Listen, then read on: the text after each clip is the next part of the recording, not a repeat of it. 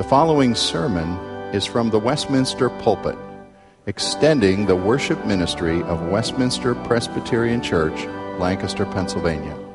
We are a local congregation of the Presbyterian Church in America. Please contact us for permission before reproducing this message in any format.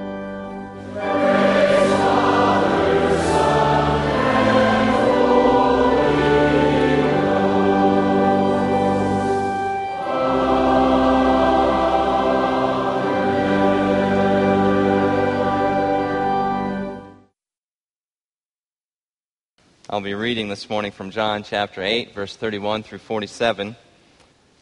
And I would remind you once again that as we read the Word of God this morning, this is indeed the Word of God. It is true forever, and it is a life-giving, precious gift. May we all receive it as such. John chapter 8, 31. So Jesus said to the Jews who had believed in him, "If you abide in my word, you are truly my disciples, and you will know the truth, and the truth will set you free." They answered him, "We are offspring of Abraham and have never been enslaved to anyone. How is it that you say you will become free?"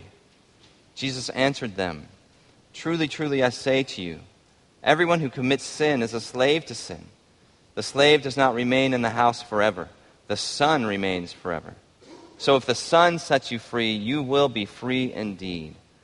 I know that you are offspring of Abraham, yet you seek to kill me because my word finds no place in you. I speak of what I have seen with my father, and you do what you have heard from your father." They answered him, "Abraham is our father." Jesus said to them, "If you were Abraham's children, you would be doing the works Abraham did. But now you seek to kill me, a man who has told you the truth that I heard from God. This is not what Abraham did. You are doing the works your father did."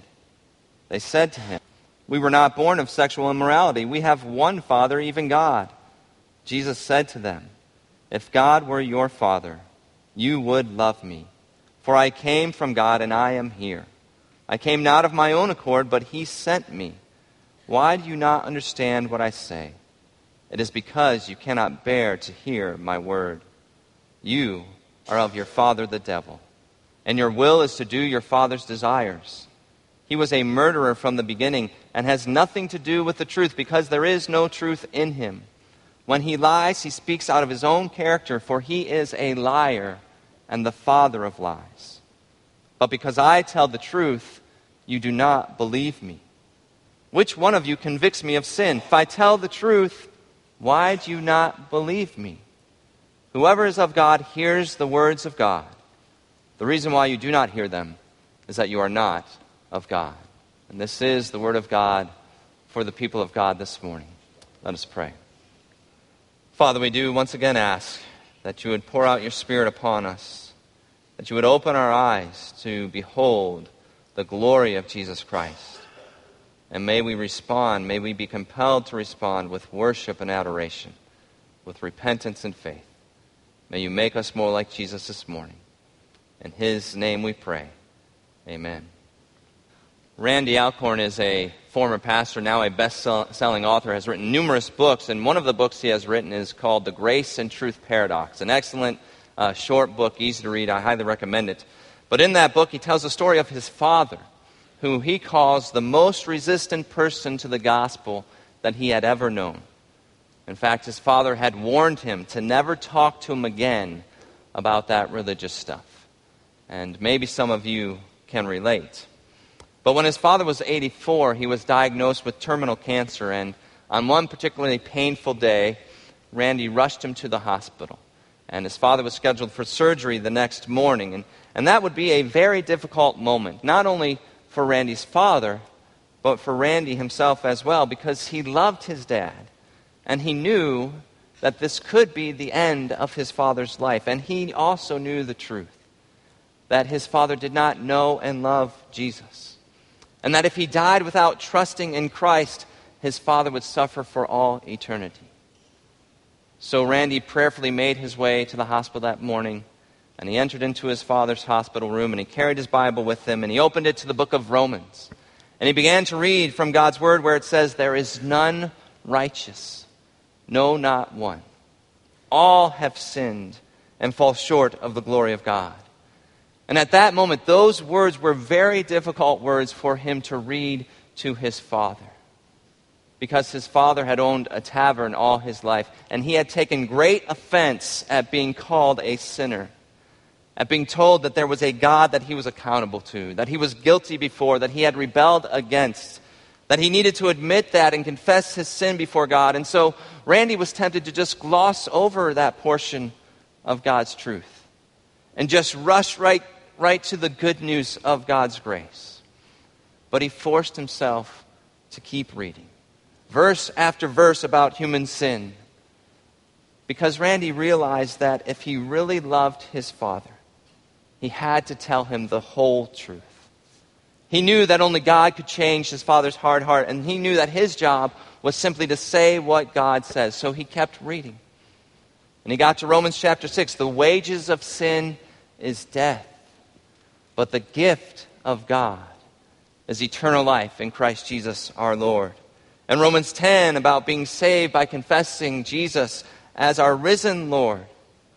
And then he finally looked his father in the eyes and he said, "Dad, have you ever confessed your sins and asked Jesus to forgive you?" And he was surprised that his father did not respond in anger, but instead in a slow but weak voice he said, "No, but I think it's about time I did." And the impossible took place right before his very eyes, as his elderly father confessed his sin and prayed out loud to God, trusting in the life and death and resurrection of Jesus Christ in his place. And Randy says that miracle made the parting of the Red Sea pale in comparison. Well, his father survived that surgery, and Randy enjoyed 5 more years with his father, watching God's grace at work in his new life. But that morning in the hospital, Randy wanted to minimize the truth of human sin. He wanted to pass the truth and go directly to God's grace. Yet without the truth of God's holiness and the stark reality of our sin, Christ's grace is meaningless. You know, some churches today talk about grace, but they need a heavy dose of truth. But then there are other churches who embrace the truth of God, but they need a heavy dose of grace. You see, grace without truth can lead to moral indifference, and it can actually keep people from seeing their need for Christ. But truth without grace can lead to a self-righteous legalism, and it can poison the church, and it can misrepresent Christ to the world. We need both grace and truth. And in John chapter 1, the Bible says that Jesus was full of grace and truth. 2 weeks ago, we looked about how Jesus is full of grace. And this morning, we want to see how he is full of truth. We want to behold the glory of Jesus Christ as he is full of truth. And as we do that, the hope and the prayer is that we will be full of truth as well, that we will become more and more like Jesus.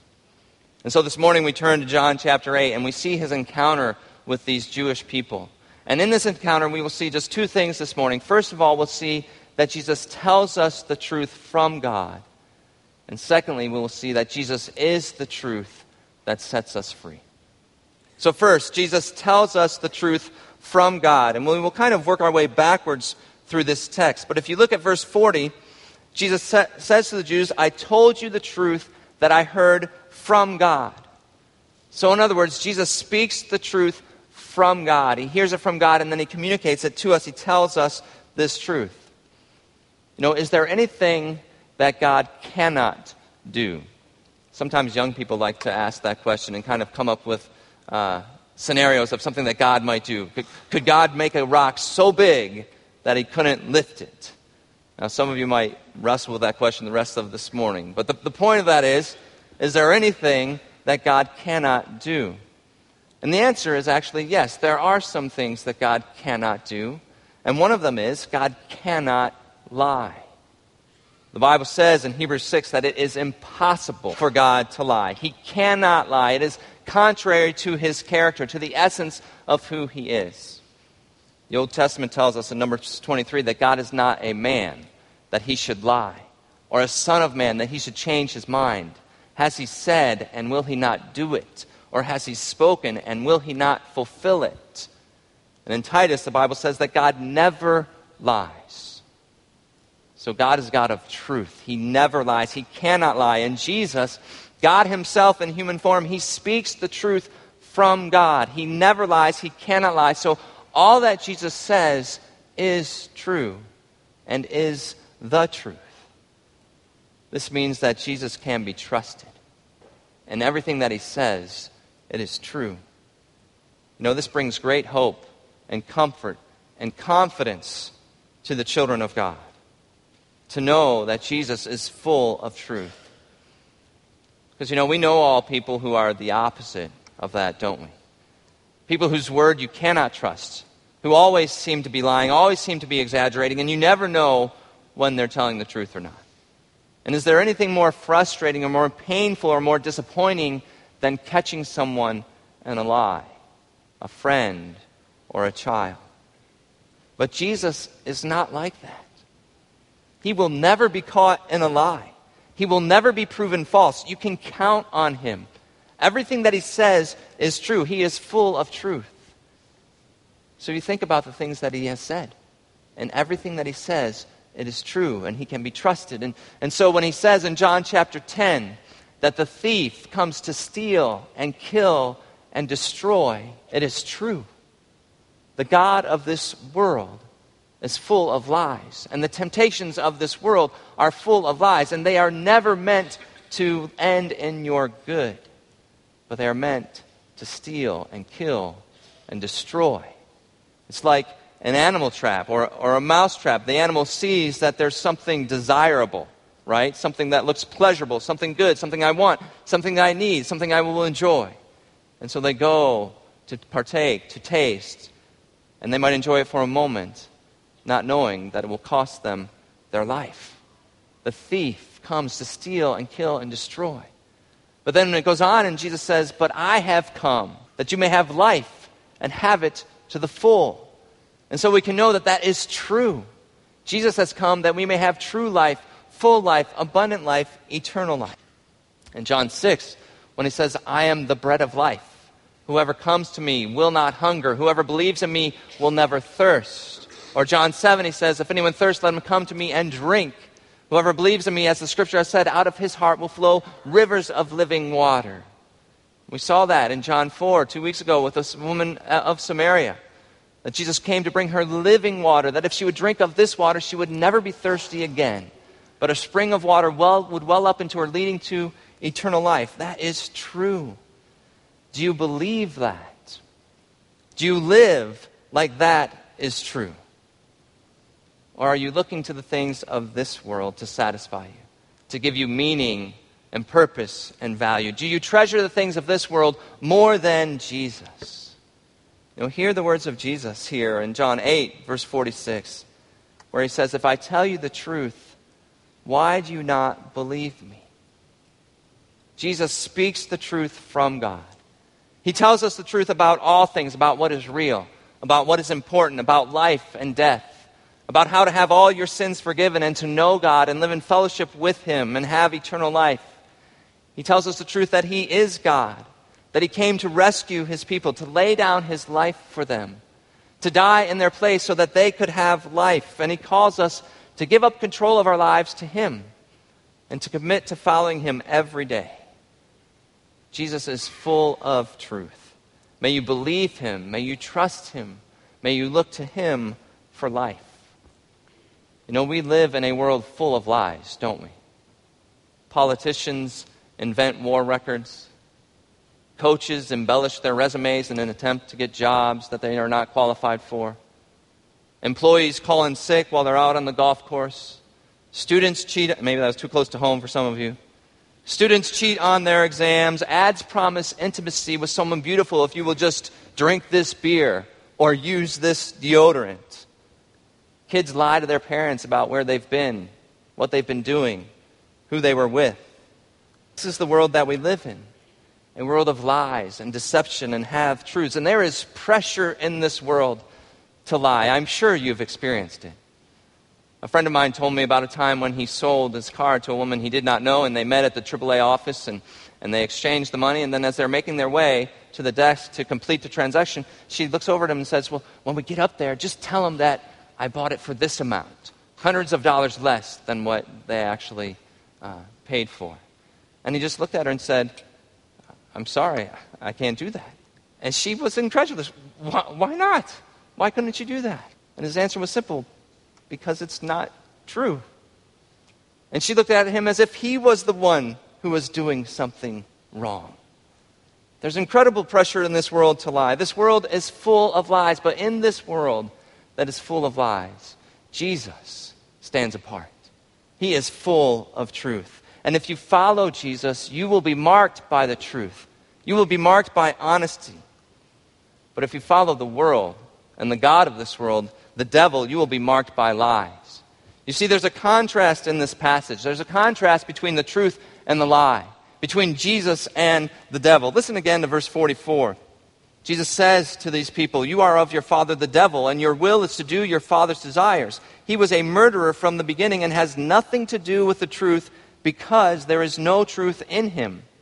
When he lies, he speaks out of his own character, for he is a liar and the father of lies. The god of this world is the opposite of Jesus. He's a con man, always denying, revising, spinning the truth. But you see, when we speak the truth, we speak Christ's language. When we speak lies, we speak the devil's language. When we lie, when we are not honest with our lives, we speak the language of the devil. But as you behold the glory of Jesus Christ, the one full of truth, may you live a life of truth. May your words and your actions be marked by truth.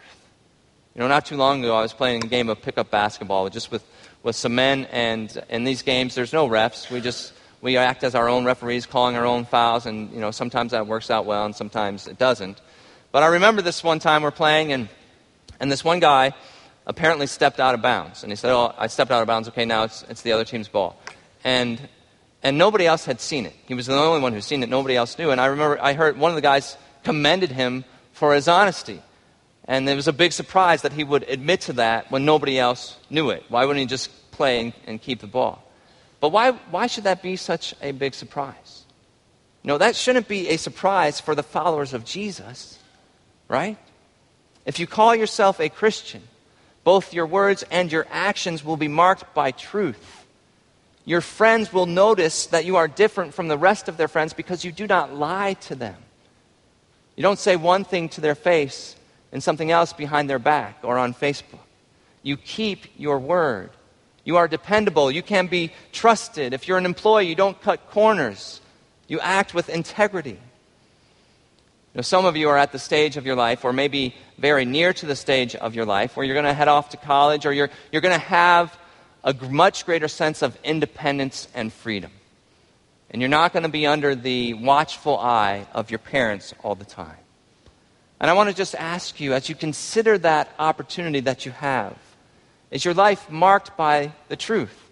Think about the way you live during the week and over the weekend. Does it reflect the truth that you believe that Jesus is the Christ, the Son of the living God, the only one worthy of your worship, the one that you treasure far above all else? And what about on Sunday mornings? You know, if you say you believe in Jesus and love him, and you are not part of a church, something is off. And that could be a whole other sermon. But to say that you love Jesus and then not be part of a church that he died to gather and build, that he loves, is not to be full of truth. And so if you're at that stage of your life where you're going to have the freedom to make that choice, just remember, every time that you sleep in, every time that you skip church, your life is telling a lie about the truth and the church and its importance to those who belong to Christ.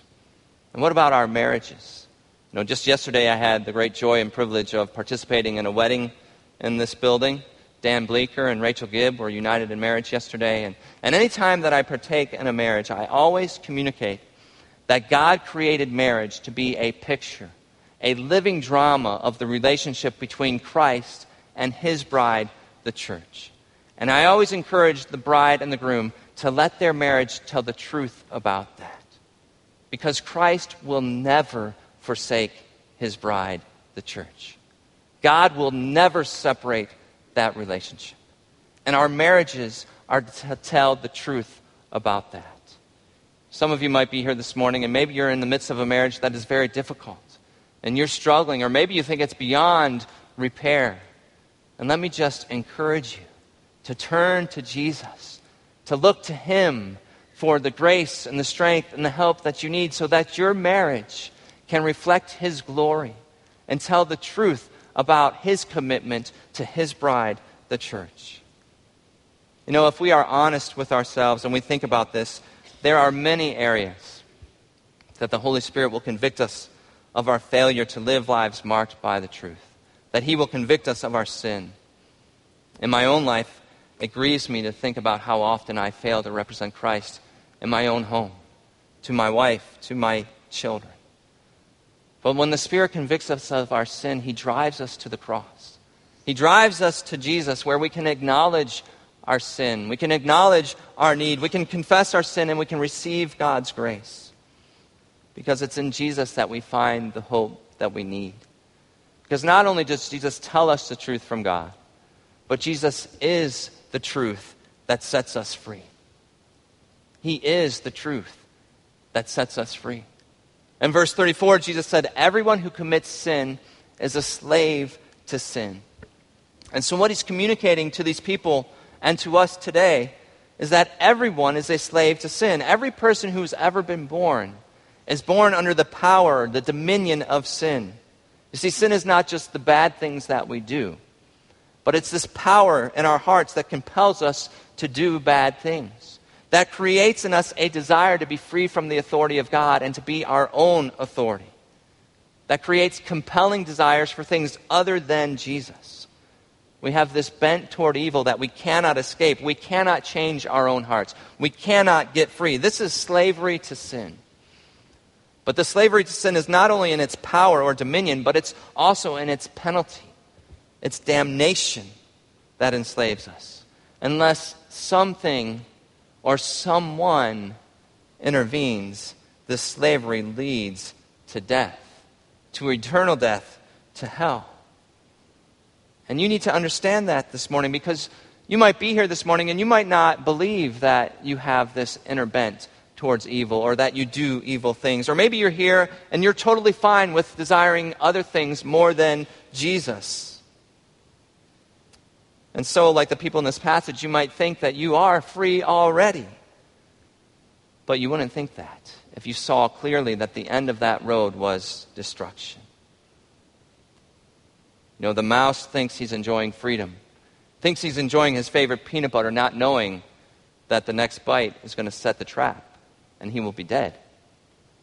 And that might sound harsh, but that's nothing compared to the wrath of what all mankind faces before a holy God apart from Jesus Christ. This is slavery to sin that we all face, that we cannot change. The power of sin, the penalty of sin. And only Jesus can free us. In verse 36, Jesus says, if the Son sets you free, you will be free indeed. In verse 32, he had told the people, you will know the truth, and the truth will set you free. But then in verse 36, he clarifies that and says, if it's the Son who sets you free. So we see that Jesus is the truth that sets us free. And he is the only truth that sets us free. Remember, everything that he says is true. So in John 14:6, when he says, I am the way, the truth, and the life, no one comes to the Father except through me, that is true. 2 weeks ago, when we looked at John chapter 4, Jesus was heading down to Galilee, and it said he had to go through Samaria. And you might remember we made the point that there were other ways. He could have gone another way, but not here. Not here. Jesus is the only way. There is no other way.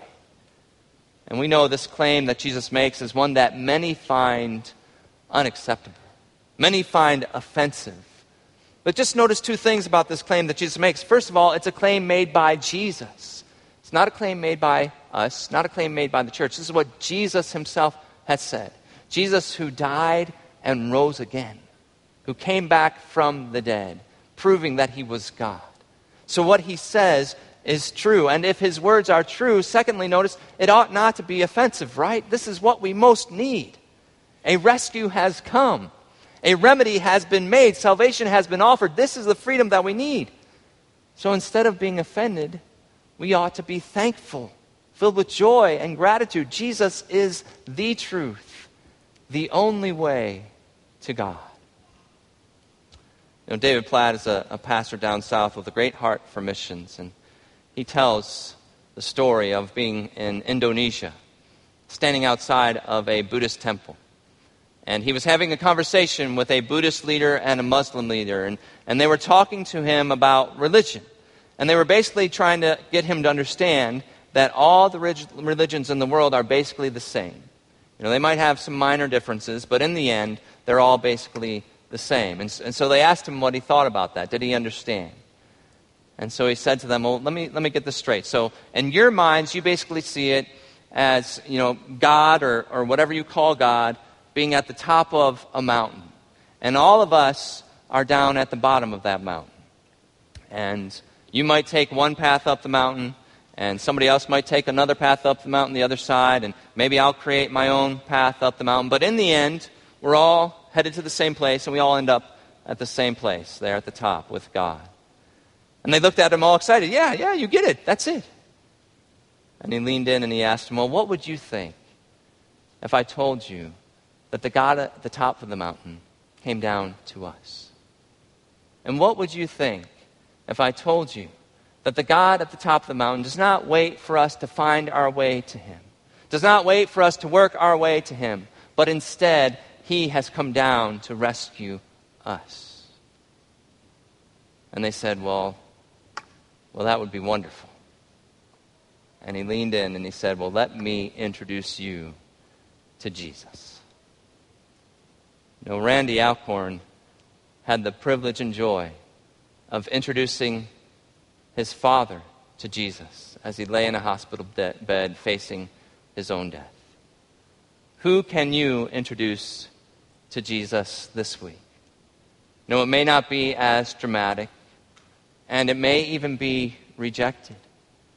But what a privilege it is to point people to the truth, to point people to Jesus by both our words and our actions, to point people to the one who is full of truth.